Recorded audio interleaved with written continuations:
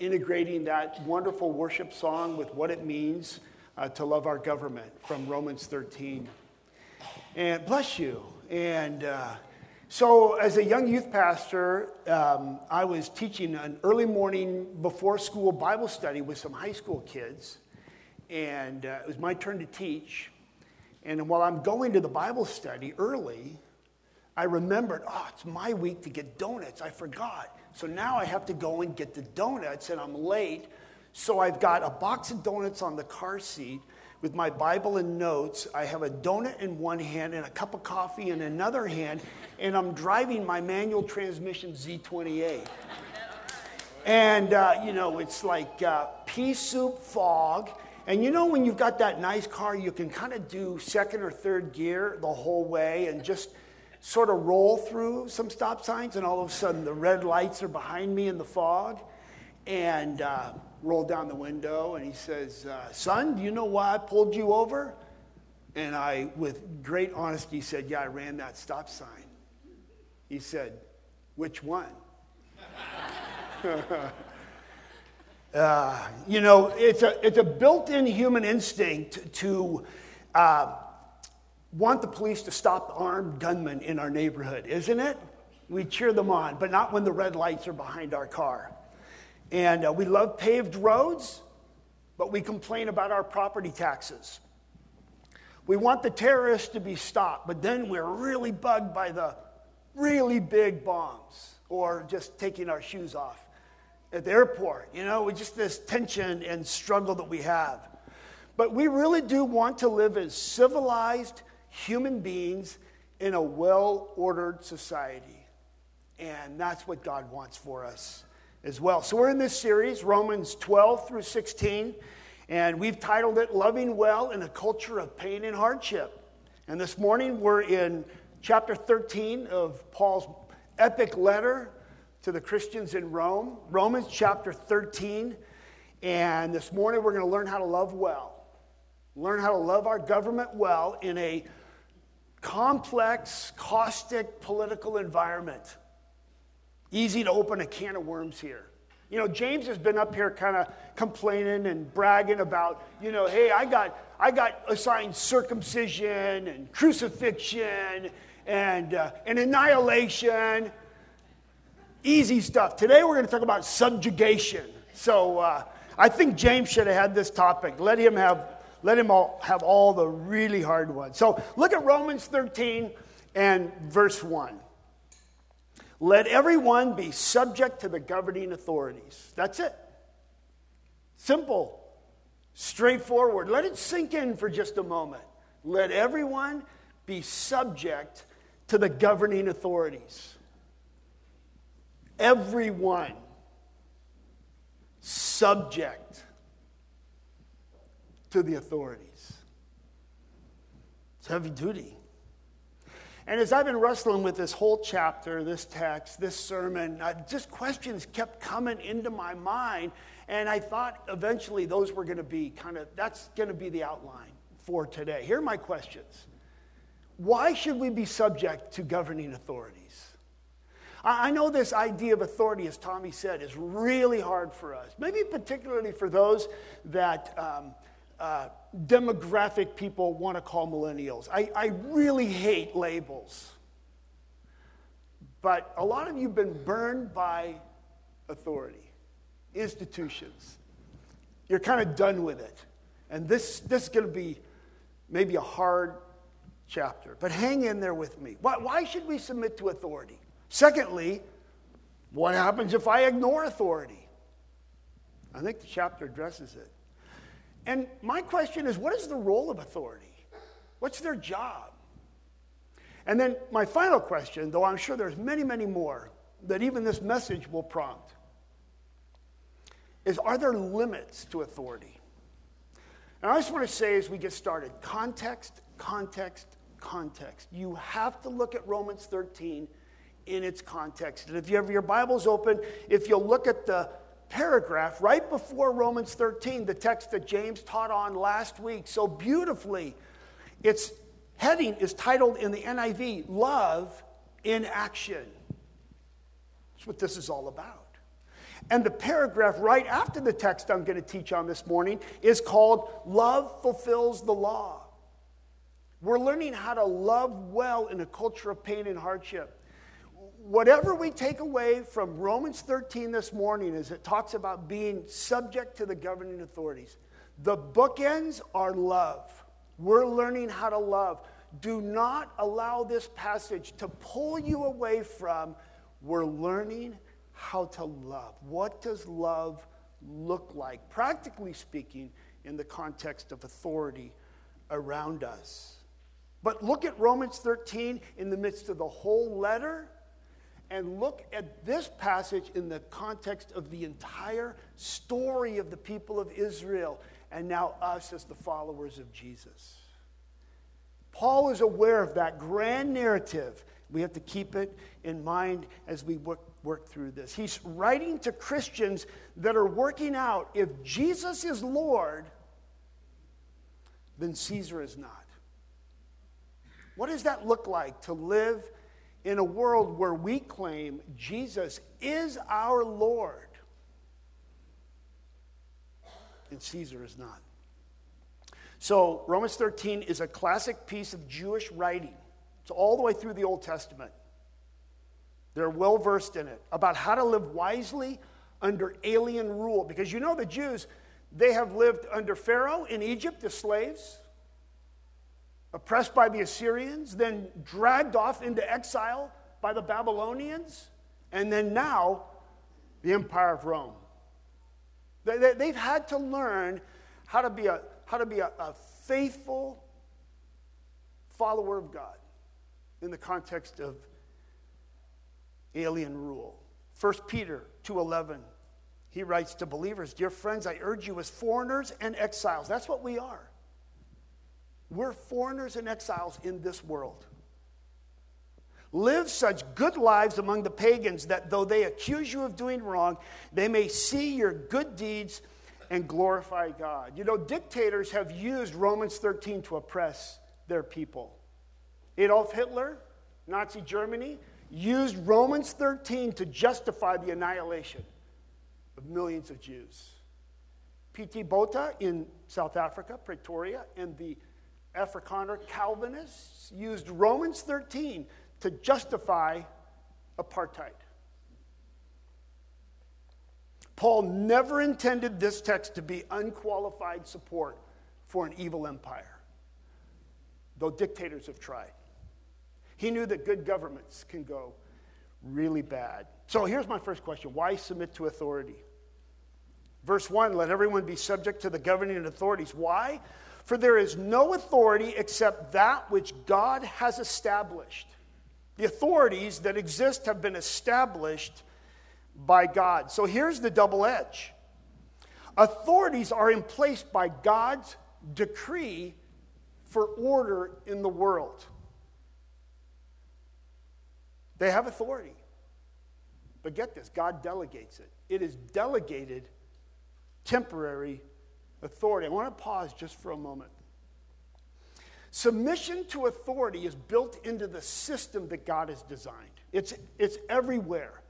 And you can pass this message not only through the filter of our relationship to government, but submission to authority is built into family, it's built into work, it's built into school, it's built into sports, and it's built into the military, and it's built into our government. The U.S. Constitution details delegated, limited authority. It's the world that you and I live in. It's the air that we breathe.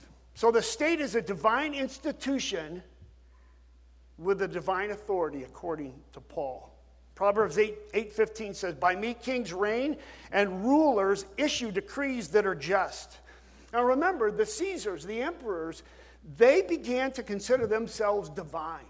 And they began to accept and legislate worship. This is the world Paul lived in.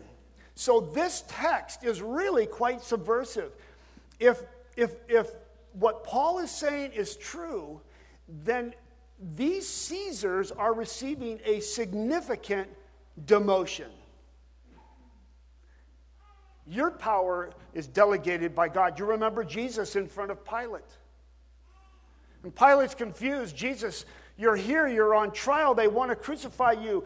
And he says to Jesus, don't you realize I have power either to free you or to crucify you?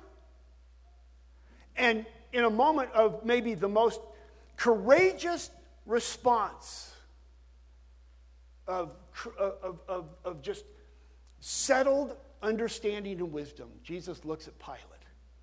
And he says, you would have no power over me if it were not given to you from above. Pilate misused the authority that was granted to him. But nevertheless, God delegated it to Pilate. In Ephesians chapter 1,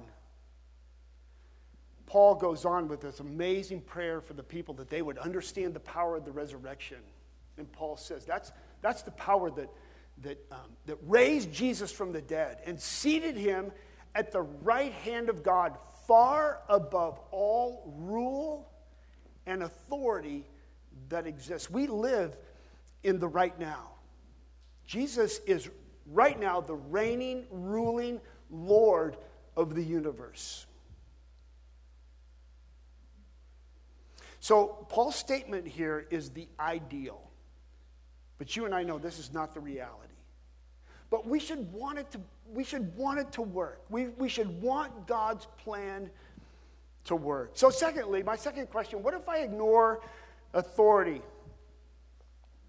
Remember the context. Paul is writing to the Romans, Christians in Rome who have recently experienced this new freedom in Christ where Jesus is Lord. And maybe they've gotten a little loose and disrespectful of Caesar. Currently, at the same time, there's Jews who have gotten fed up with his oppression, and now they've formed vigilante groups that are using violence to undermine the rule of Caesar.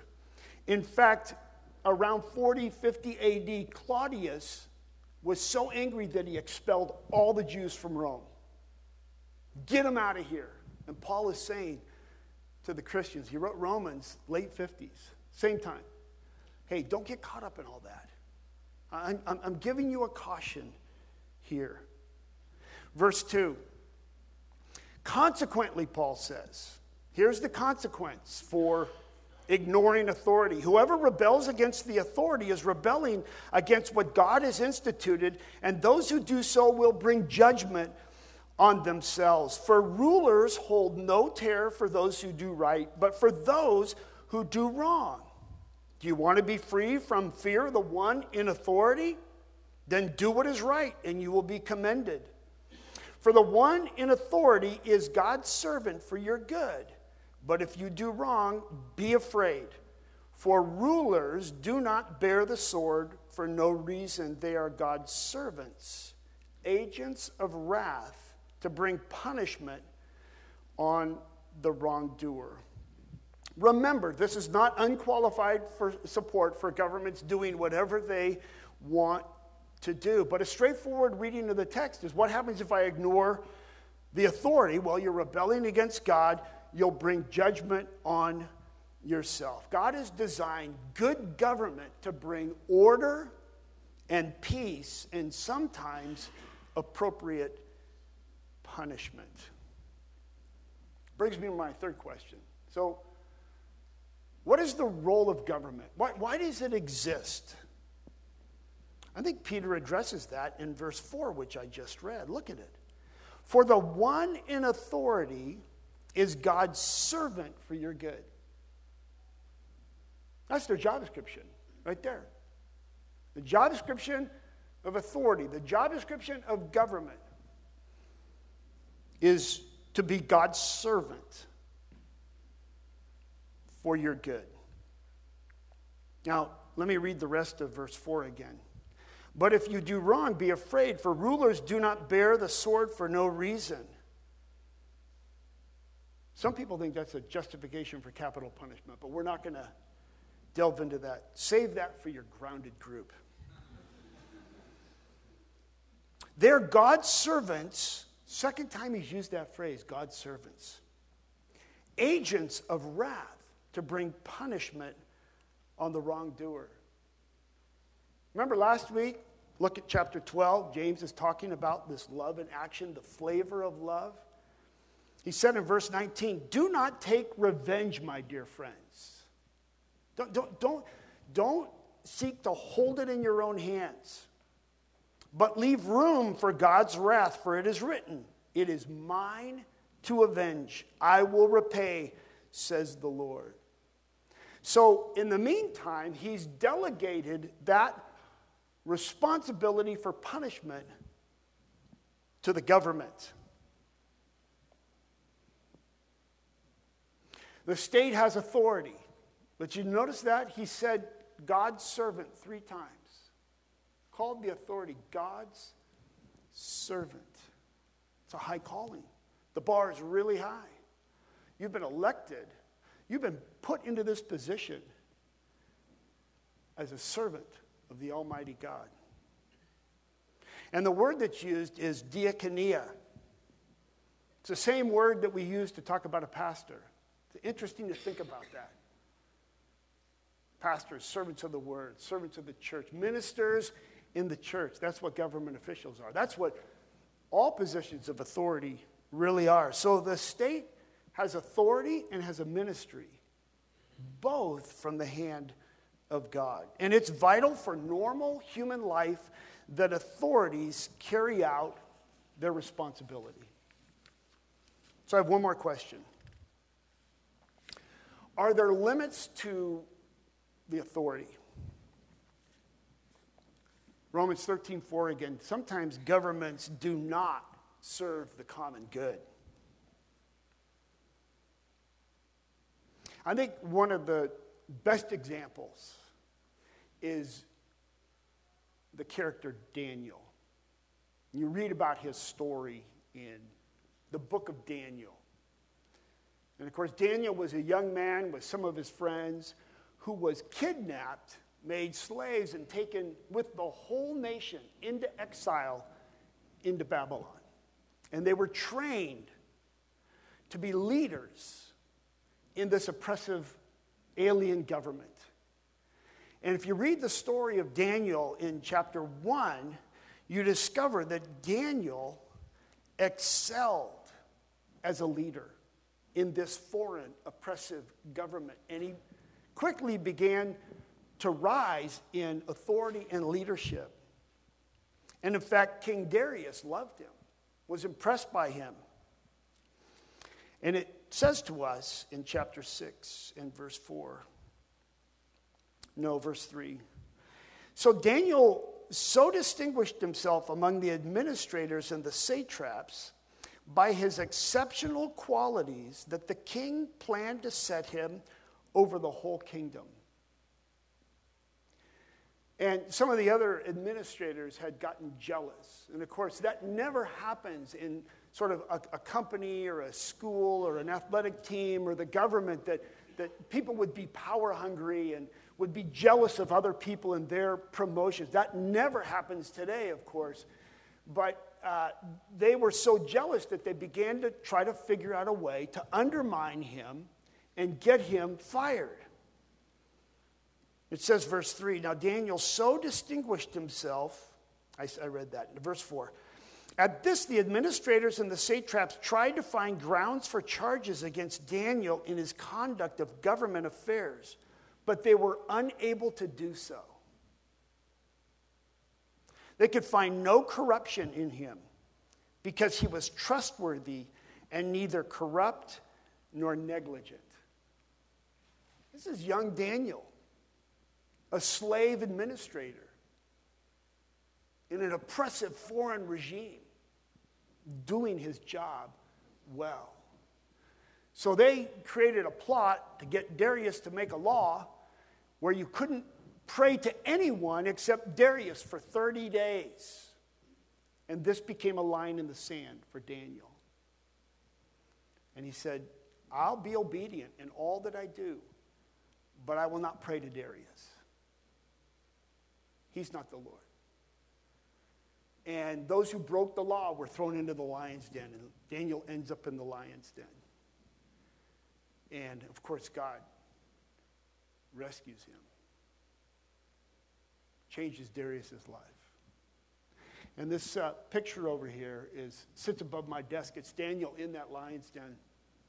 And after the service, I hope, in conversation, you'll come and just walk by it. And take a look at the lions.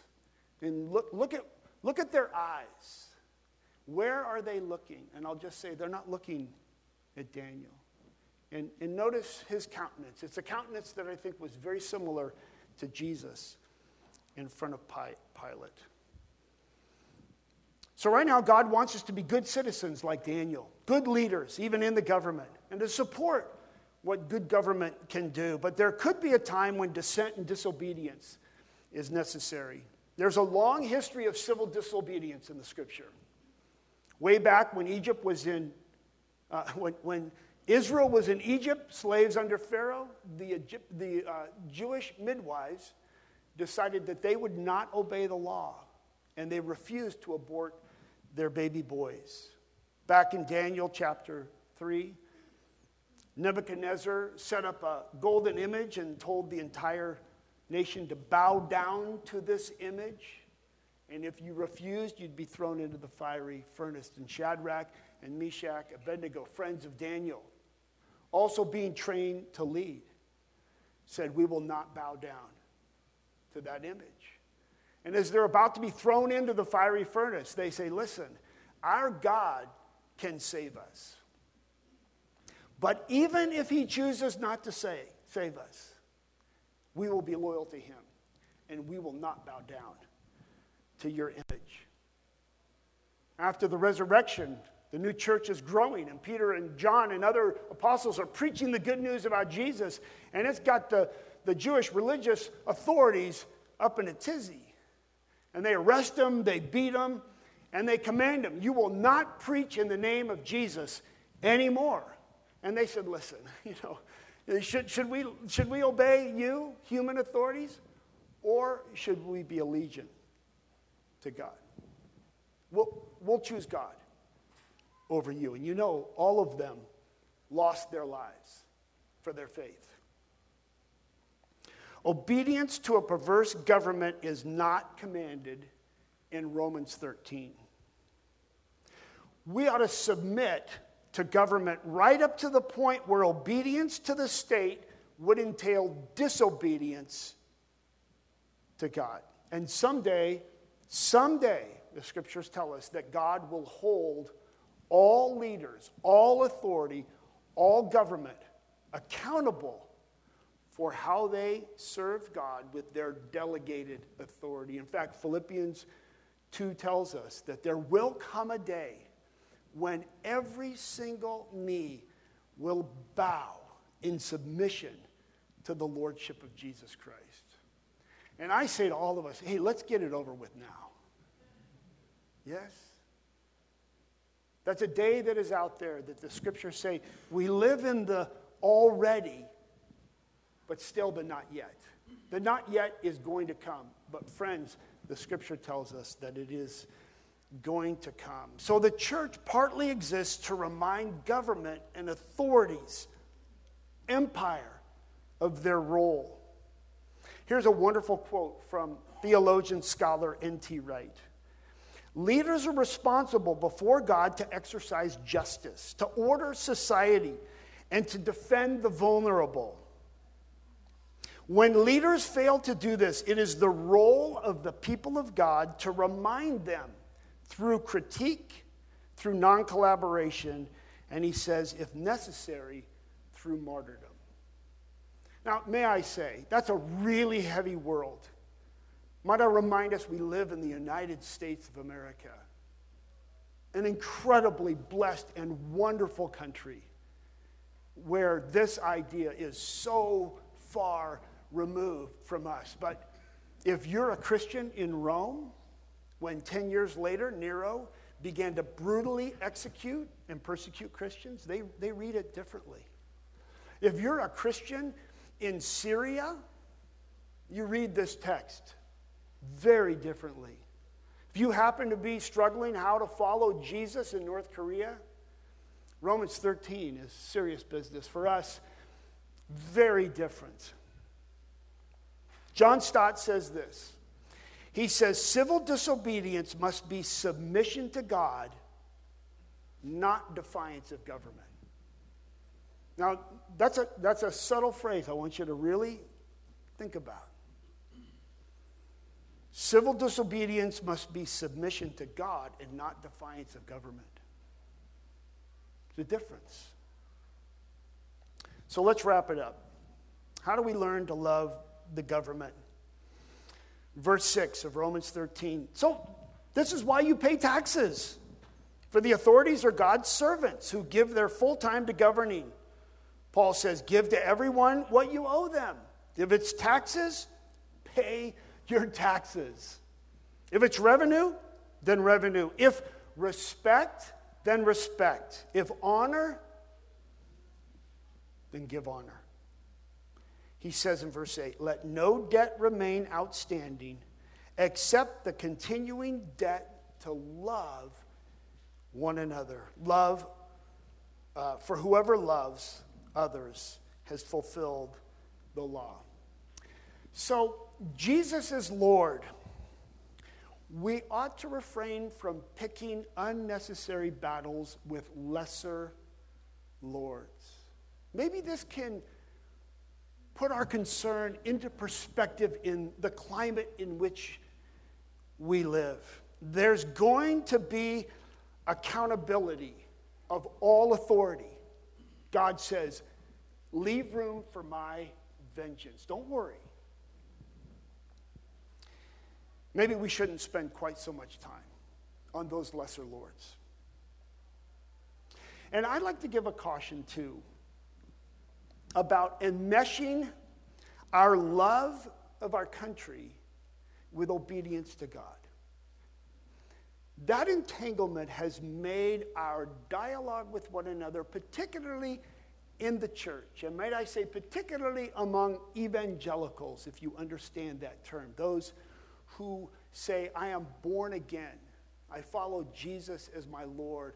I submit to the authority of the Scripture. I believe the Holy Spirit comes in and dwells my life and guides me.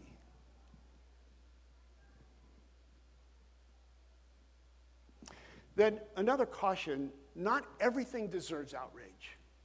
We live in a combative outrage culture. And friends, our cell phones, though they've brought important accountability to authority, cell phone cameras and social media have just ignited a firestorm that has made us edgy and nervous, and our triggers are so quick now to go after every little offense around us. And maybe what Paul is telling us as the family of God, as those who follow Jesus, as those who know that Jesus is Lord, that we'll put our trust in him, and not everything is going to bother us and cause us to panic and have to tell the world all the things that we think are wrong. You know, when you open up this can of worms, and certainly this is a can of worms, right? I mean, in your grounded group or at a family dinner or you're on social media, I mean, you almost can't say anything without the attack or the opinions coming. Maybe when you open up this can of worms and those that follow Jesus have tasted the flavor of love and have learned that in the midst of learning how to submit to government, we're going to determine that love is going to be our first step and our second step and our last step. We're going to love each other, and we're going to love those in government, because Paul says the greatest command, love God and love your neighbor as yourself.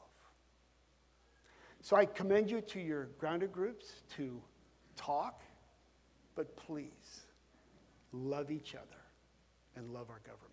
Let's bring the band up and we'll pray. Father, thank you. Thank you for teaching us. Now, guide us as we consider where the lines in the sand are And then you guide us by your wonderful Holy Spirit to have grace in our speech and love for each person around us, including all of our neighbors. In Jesus' name, amen.